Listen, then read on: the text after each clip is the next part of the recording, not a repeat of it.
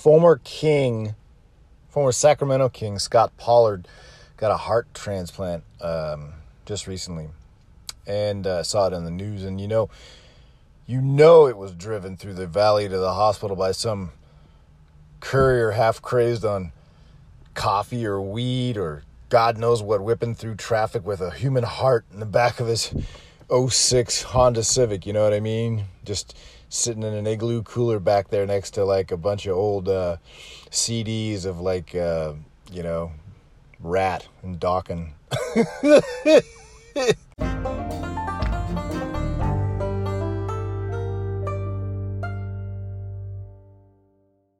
A lot of people don't realize, like, sometimes it's okay to not know everything, right? You don't want to know how the sausage is made, right? Like, literally, and like, you don't want to know that, like, there are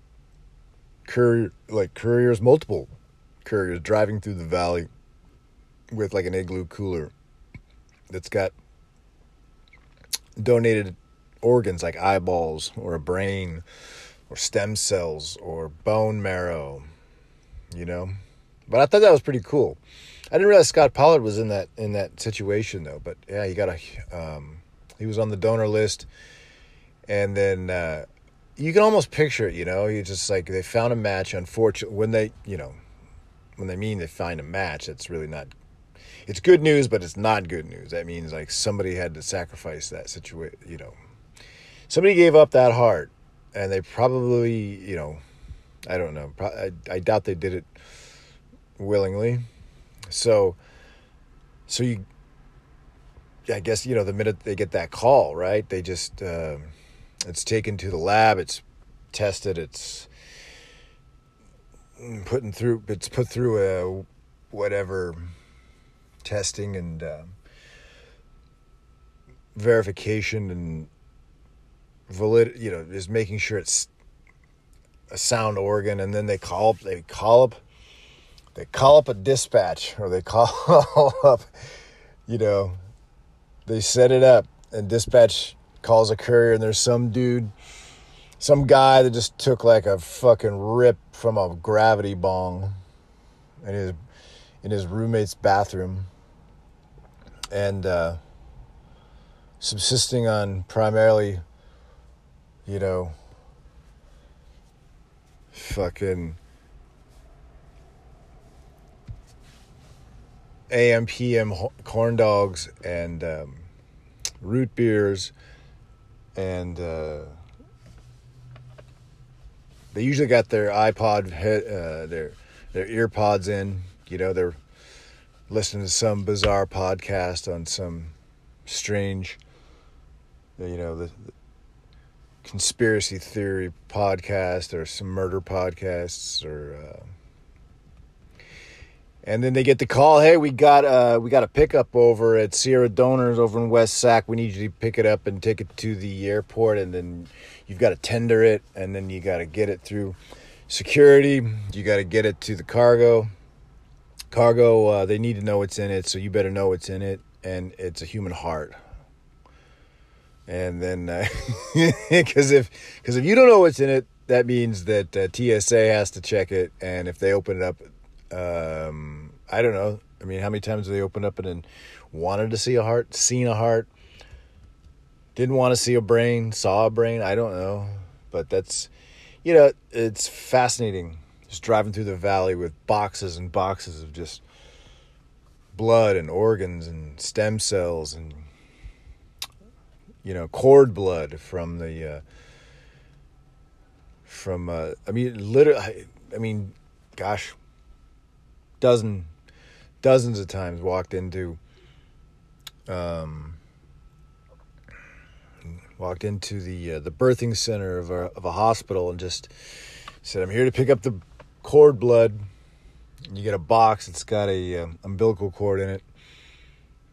And then you take that bitch down to usually you take it down to Sacramento Airport, put it on a plane. But, yeah, that's what we do, man. That's what we do. Sometimes we're sitting around just kind of hovering in a car, in a parking lot, some shady side of the parking lot, just playing some nonsense, some game on our phone, or learning some language to keep our brain fresh. That's wild. But that's not why I called you all here. You're probably wondering why I called you all here, you know? I don't know. I saw an ad. Speaking of like convalescing in hospitals and heart transplants, I saw an ad for Sutter Health Hospital, like, which I thought was strange. Like, why would a hospital advertise on TV, right? Like, you know, our radiology department's better. You know, our X-ray technicians are better, right? Or, I don't know. Honestly, if I need a hospital, man, I'm going to the closest one. You know, I don't need like, oh man, I really like that ad for Sutter Health. I really like the way Kaiser did their advertising. I should give my services to them. I should give my convalescence to them, you know. But speaking of which, sadly, yet another legendary Kenyan has expired on us. The great Henry Rono,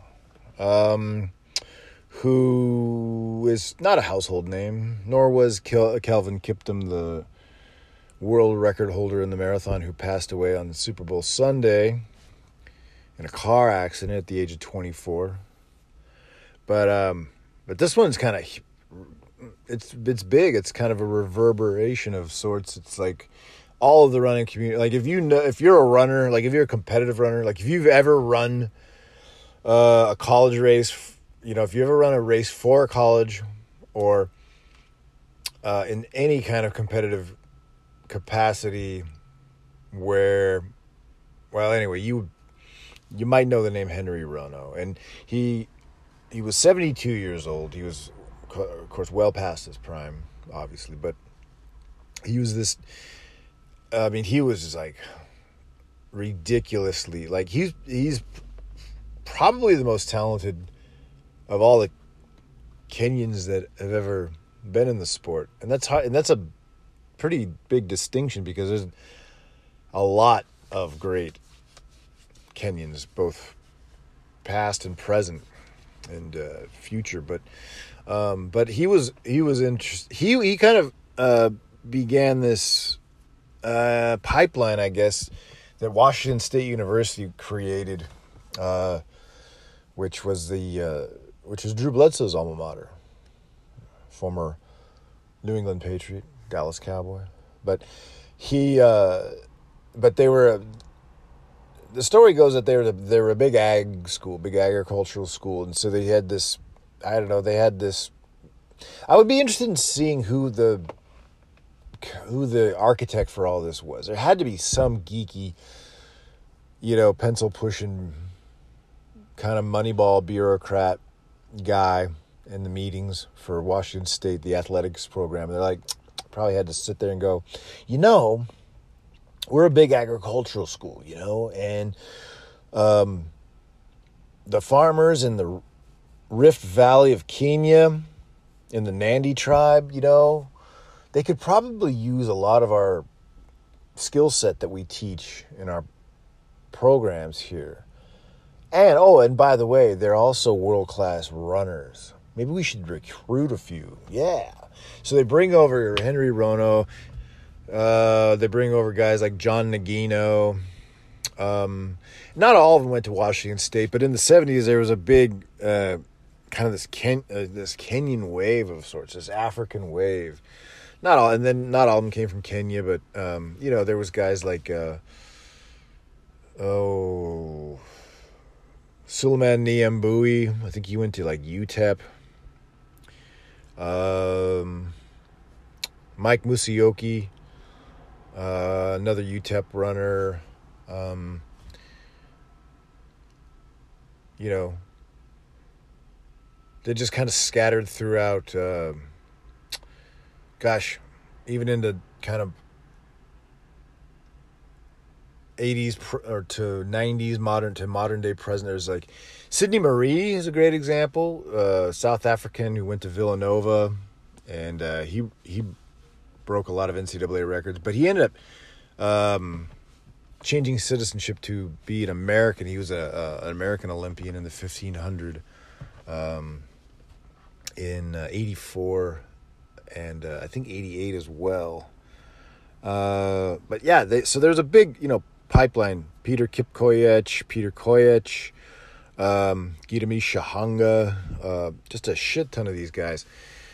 That, but in 78, so he had made the 76 Olympic team for Kenya, but they boycotted the Olympics in 76 and 80, like we did in 80. We didn't boycott the 76 Olympics, but they did. And so he got robbed. But in between those two Olympics, in 78, this guy broke 4 world records in the span of like 81 days. In the 3,000 meters, 3,000 meter steeplechase, 5,000 and 10,000. And they're still huge. I mean, I think it's the steeplechase. At the time, they were all world records, but they were also NCAA records. The steeplechase record still stands as the NCAA record. The others have been, I think the others have been beat, though. I don't know, let's find out. Let's find out, shall we? What is the NCAA record for 3,000 meters? Okay.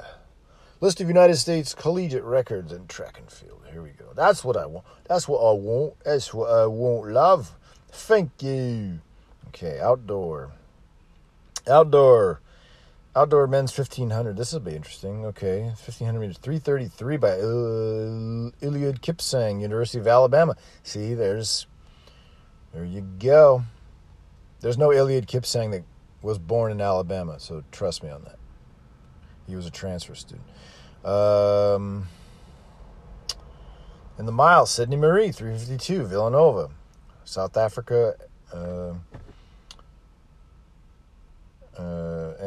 Combined.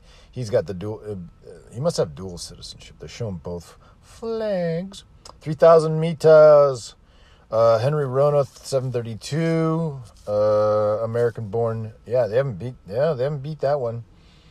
American-born NCAA records held by Rudy Chapa. That's an old one too. That was just about the same. Yeah, 79. He was from like the East Coast, Rudy Chapa. That dude ran 28:32 in the 10,000 meters in high school. And then what? And then did nothing. Like, what the fuck? 5,000 meters, Lawi Lalang of University of Arizona. Lawi Lalang. He is Kenyan. 13 flat, 5,000. Rono used to have the record at 13:06, I believe, but that was beat by Abdihamid Noor of Northern Arizona, who is a naturalized. He was born in the U.S., oddly enough. Oh, okay, so Sam Chalanga did beat Henry Rono. Matter of fact, Chris Derrick even beat Henry Rono's record. No, he didn't. Sorry, I take that back. Rono ran 27:22. Sam Chalanga ran 27:08 for Liberty University. He is also Kenyan. Chris Derrick ran 27:31 for Stanford, which is fucking crazy. But the steeplechase, yes, Henry Rono still has the NCAA record in this 3,000 meter steeplechase at 8:05. Duncan Hamilton, though, just beat that, or beat the American record of the American NCAA record, which used to be held briefly by Kenneth Rooks, who won the NCAA championships, and then went on to win the U.S. Nationals the same year to represent the team at the World Championships, but I think he ended up 10th or something. But Duncan Hamilton, in a preliminary round at Sacramento, Sac State University, last May, when it was hotter than fuck, ran 8:16. The old I think the Rooks only had the record for like a day or something, and then Duncan Hamilton beat that record. But prior to that, it was held by a guy named, of all people, a guy named Farley Gerber. He ran 8:19 way back in the day for Weber State, which I don't know what their deal is. What's the deal? What's the deal with Weber State? Are they like one of those hidden Mormon colleges, that you don't really know about? But anyway, long story short, yeah, Henry Rono he fucked some people up. He used to just fuck around on the track and just run like 27:30. He'd beat guys like Alberto Salazar. He'd just run hard on the straights and jog the turns. He was just that talented. He was a freak because he subsisted primarily on like fast food and alcohol because he was an alcoholic. But I ran in a race with him in '89 in Portland, Oregon, because he'd bounced around after he got out of college, and he must have made some money on the international scene in track, but not that much. But he remained in the States. He kind of bounced around. He was homeless in the early '90s in Salt Lake City, of all places, which is it's a strange place to end up homeless. It's very clean, I will say that. I mean, the Mormons know how to do homelessness, right? Or they know how to do, I don't know what they, all I know is I was in Salt Lake City at 3 a.m. and they had a vibrant homeless community that was also out and about at 3 a.m. with a very vibrant Mormon community that was out and about on the streets. Like, that is the craziest town. Like, actually, it wouldn't be a bad town to be homeless in if, other than, say, the weather. The weather would be really the roughest of the elements, But otherwise, it's clean. Anyway, R.I.P. Henry Rono. I ran against you. I don't know if I beat you or not in Portland back in the day, back in '89. It was a 5 mile or an 8K. I ran like 25:31. He probably beat me, but I remember I took a picture with him. I don't know where that picture went. But he had a little belly, he had a little gut, a little beer belly. And, but he was a man. I mean, everybody knew, you're like, that's fucking Henry Rono. That's fucking Henry Rono. Like, what the fuck? But, yeah, he's 20 years older. So he would have been born in 51. Yeah. So he's like, just a year older than my own pops. But, yeah, it's, so yeah, we're in that weird, gunky, weird, funky, I don't know, zombie type trance state between that lull of nothingness between Super Bowl and like spring training. I don't really get into basketball so much until the playoffs, but so it's funky. It's a lull. It's kind of, people are disoriented. They're kind of walking around, kind of aimlessly bumping into walls, not knowing what to do or what to say or what to do with their hands. It's strange, but reflecting, yeah, getting back to like the whole foot, like, so I'd made a point, maybe it was the last episode, that the Niners had gone the last 3 Super Bowls with 3 different quarterbacks. Since 2012, they've gone to 3 different Super Bowls, 3 different quarterbacks, lost all 3. In close fashion. Well, let's see. I think the first time the Chiefs beat him was fairly decisive. But it came down to a field goal in 2012 against the Ravens. Ravens just edged them out, beat Colin Kaepernick's Niners, and then obviously this last Super Bowl last Sunday. But what I didn't realize is listening to Bill Burr talk. I think this was even prior to the Super Bowl. Was Joe Gibbs totally overlooked as a great football coach, particularly in Super Bowls, particularly with three different kind of eras or three different quarterbacks. Joe Theismann, Mark Rippon, and Doug Williams. And that's hard to do. We've seen what can happen to a great coach when you lose that one mainstay, that piece, that 20-year piece, right? I was looking at like they did ESPN they're such haters, right? And Mike Greenberg of all people, all right, who I think he comes off as fairly intelligent, but there's an East Coast kind of a New York, I guess you maybe would call it a New York bias, which is not hidden. It's well documented, but he did a breakdown of the top 5 dynasties in football, which there are only, if you want it, it's the slimmest definition of a dynasty. But I guess the qualifiers is you've had three Super Bowl wins in 4 years,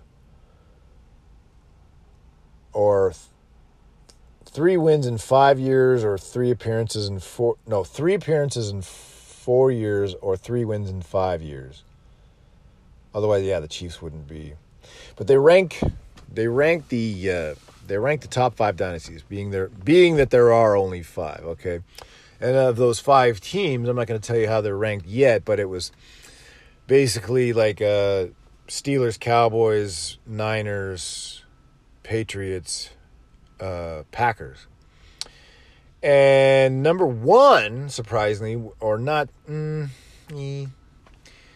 is the Packers. He gives the Packers a number 1 dynasty, which they'd won the first 2 Super Bowls, and I believe they'd won the national. See, prior to Super Bowl 1, they just had an NFL championship, right? So it was the best of the 2 representative teams, top 2 records. And I think that the Packers had won the NFL. They were NFL champions prior to the first Super Bowl. So you can give it to them. They were dominating. But then I think, and I don't know, you can kind of interchange second and third, because it was the second and third dynasty, second and third best dynasties, according to Mike Greenberg of ESPN. It was the Steelers or the Cowboys, because 4th was the Chiefs above the Patriots, which is so insulting. So insulting, because you're talking about, take Patriots out of the equation, you're talking about 4 teams that are all basically captured within a 5-year span, right? 3 to 5 years. You've had 3 wins in 5 years, or you've had 2 wins in 3 years, but which is definitely, you could say that about Cowboys, Steelers, Packers. You can't say that about the Chiefs, though, because they lost to the Bucs. Because Mahomes won against the Niners. Then he lost against the Bucs, but then he beat the Eagles. But wasn't there an in-between? Am I missing something? Am I missing it? There's...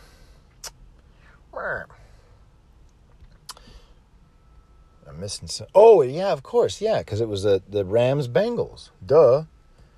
So that doesn't... So that spreads out his... Let's see. So he went in 20. and 20 and let's see, 20 and no, he lost in 21 because the Bucks won. Yeah. How did they figure that? How did they figure the Chiefs are better? Because the fucking Patriots for 20 years. 20 years. Brady's... Dude, Brady won 251 games in 20 years. In the regular season. That's just regular season. In 20 years. So that breaks down to 12, almost 13. Yeah, that's like 12 and a half. It's over 12 and a half games, 12 and a half wins per season for 20 years. That's 12. That's going 12-4 every year. But sometimes you go 13-3. But they're not a dominating force they're fifth best, you know. Fucking stupid. That's just hate, man. That's just hate. Like the Patriots have won 21 in a row. I think more than once. Spanning playoffs and into the next season, they've done 21 wins in a row. I know they've done 20. They've done 21 for sure once. And then they've done 18 in a row. Just fucking stupid. Just so stupid. You know? But it keeps them, I guess it keeps them in a job to talk about. But there's going to be a point. I mean, we're at Super Bowl 58 now. So it's going to be, I mean, in a decade, it's going to be like 68 Super Bowls. In 20 years, it's going to be 78 Super Bowls. You're going to get to a point where it's just like, it's all a wash. It's like, there's so many statistics now. There's so many it'll just be a wash. But I look back, I think that the whole, like, unearthing that Joe Gibbs piece of information was really fascinating because that's a guy that's got 3 wins. Let's see. Bill Parcells doesn't even have 3 wins. You know? Let's see. Winningest Super Bowl coaches. Let's go. Winningest Super Bowl coaches. Okay, so let's see what we got here. That's a good list, man. Yeah, there's a fine list. Belichick. The only coach to win 6 Super Bowls is Bill Belichick. Then you got Chuck Noll. Let's see. Chuck Noll's got 4. Bill Walsh has 4 because Seifert was the Niners coach when Steve Young won. Don Shula, how many has he got?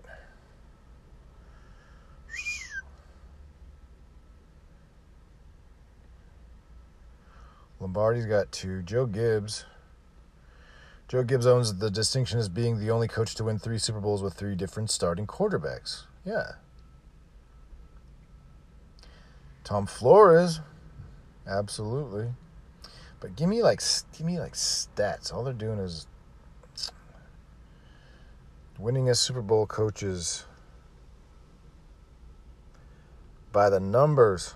NFL coaches with most wins, who coached most Super Bowl wins by player. Super Bowl winning coaches with most Super Bowl appearances. NFL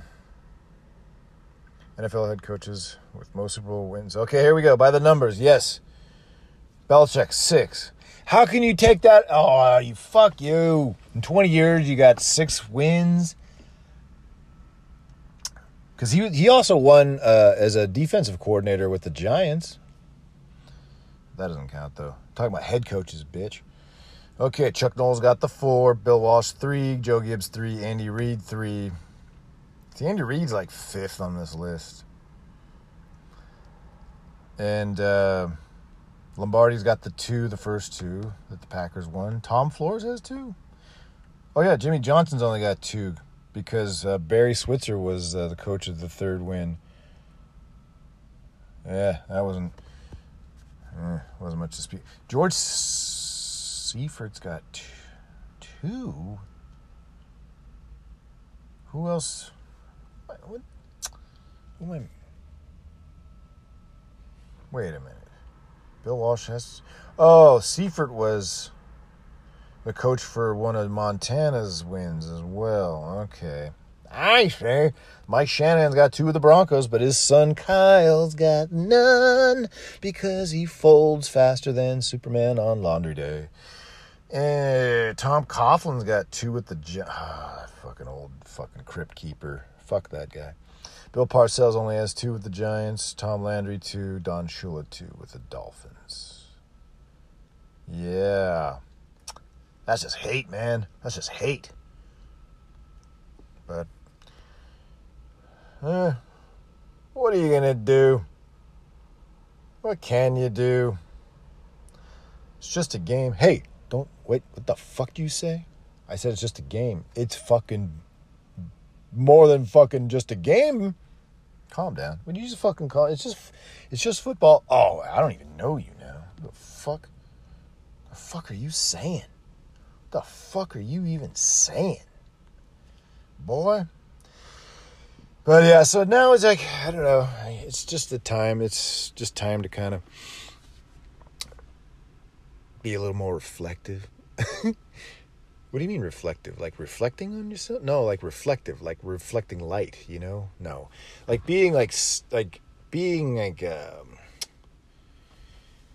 introspective. Now's a good time to just take a day to yourself. There's nothing going on.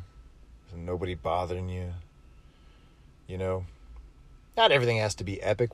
Every day of your life doesn't have to be epic. You can have a regular, boring day. It's okay. You know? We're not trying to solve the world's riddles today, right? I don't know. I think winter's over. Did it start? Did we start winter? It's already over. I haven't had the need for a jacket. Matter of fact, most days I'm in a short sleeve shirt. It's wild. It's really wild. Yeah, it's just nice. Just turn on your Spotify. Just go to Sugar Candy Mountain Radio, which is like this kind of trippy, kind of drowsy, psychedelic type channel by this band, Sugar Candy Mountain. Well, if I had to guess, we're probably connected to Adventure Time in some weird, twisted, cartoonish, psychedelic Cartoon Network type fashion. But they have good songs. Sugar Candy Mountain Radio. Now you got bands like King Tuff, the Moses Gun Collective, the Murlocs. Yeah, the Murlocs. I don't know who these guys are. It's just, like I say, it's just this drowsy psychedelia, man. You know, like some of that old kind of real crisp, but kind of reverberating psychedelic type bass line kind of surf music, but it's also kind of tight and trippy and, you know, that kind of stuff. It's just something you can kind of lose your mind to a little, kind of cleanse yourself of the week you had, the month you had, the season you had, the life you had. I don't know. What do you want out of me? You know? But other than that, man, I think there's... yeah. I mean, it's you can kind of sense like the year. It's gonna be a wild year because it's like too quiet right now, right? Like everybody's trying to form some kind of mass formation psychosis over this whole Taylor Swift thing being like shown at the Super Bowl 15, 16, 18 times. What was the over-under on that? I'm sure there's people that are betting on it. There's people, you know, right now there's people betting on drops of water going down a pane of glass. So why wouldn't they bet on that? Why wouldn't they bet on Taylor Swift? How many times is the camera going to pan over to Taylor Swift? But you know, you could take the hard line kind of tinfoil hat, you know, kind of paranoid psychosis type theory and think like there's some kind of deep state connection where, you know, she's being used as some kind of buffer between like the unvaccinated and the and Pfizer and Travis Kelce and his Pfizer commercials, or you can just take the glasses half full approach and, you know, by some happenstance, by some haphazard way, it's brought fathers and daughters together. You know, they want to see Taylor Swift. They don't want to watch football, but she's there. She's at the game. You're watching the game. You don't really want to, you know, you don't really want to pull yourself away from the game, but you like spending time with your daughter.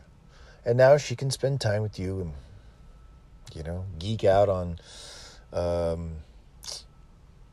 all the shenanigans that are going on with Taylor Swift chugging a beer and bringing in, you know, all the parasitic Hollywood community and whatnot. But she's cool. She's a beast. She writes her own songs. Like, I think she's super positive as far as like a role model goes. Like, I don't have any complaints. It's just, you know, look. If you're an NFL fan, you're probably wearing an oversized jersey. You're probably got a big old friggin' shed of a belly sitting out front of you, you know, on your stupid Steve Bono jersey. You thought you were clever getting the only San Francisco 49er Steve Bono jersey when nobody even gives a fuck. I mean, I would rather have a Steve DeBerg jersey, but, you know, and unfortunately you get winded walking to the fridge. So, you know, don't give me your half-cocked theory on the downfall of the NFL via Taylor Swift and all of her cronies, okay? Because she'll eat you alive, dog. So, you're not up for the task. You know, it's a dog-eat-dog world, and you're wearing milk-bone underwear, dog. All right, but other than that, that's about all I got for you all today. I hope you're using your downtime well. You know, February, it's a motherfucker. So keep your head on a swivel, and I'll talk at you later. Arrivederci, babies.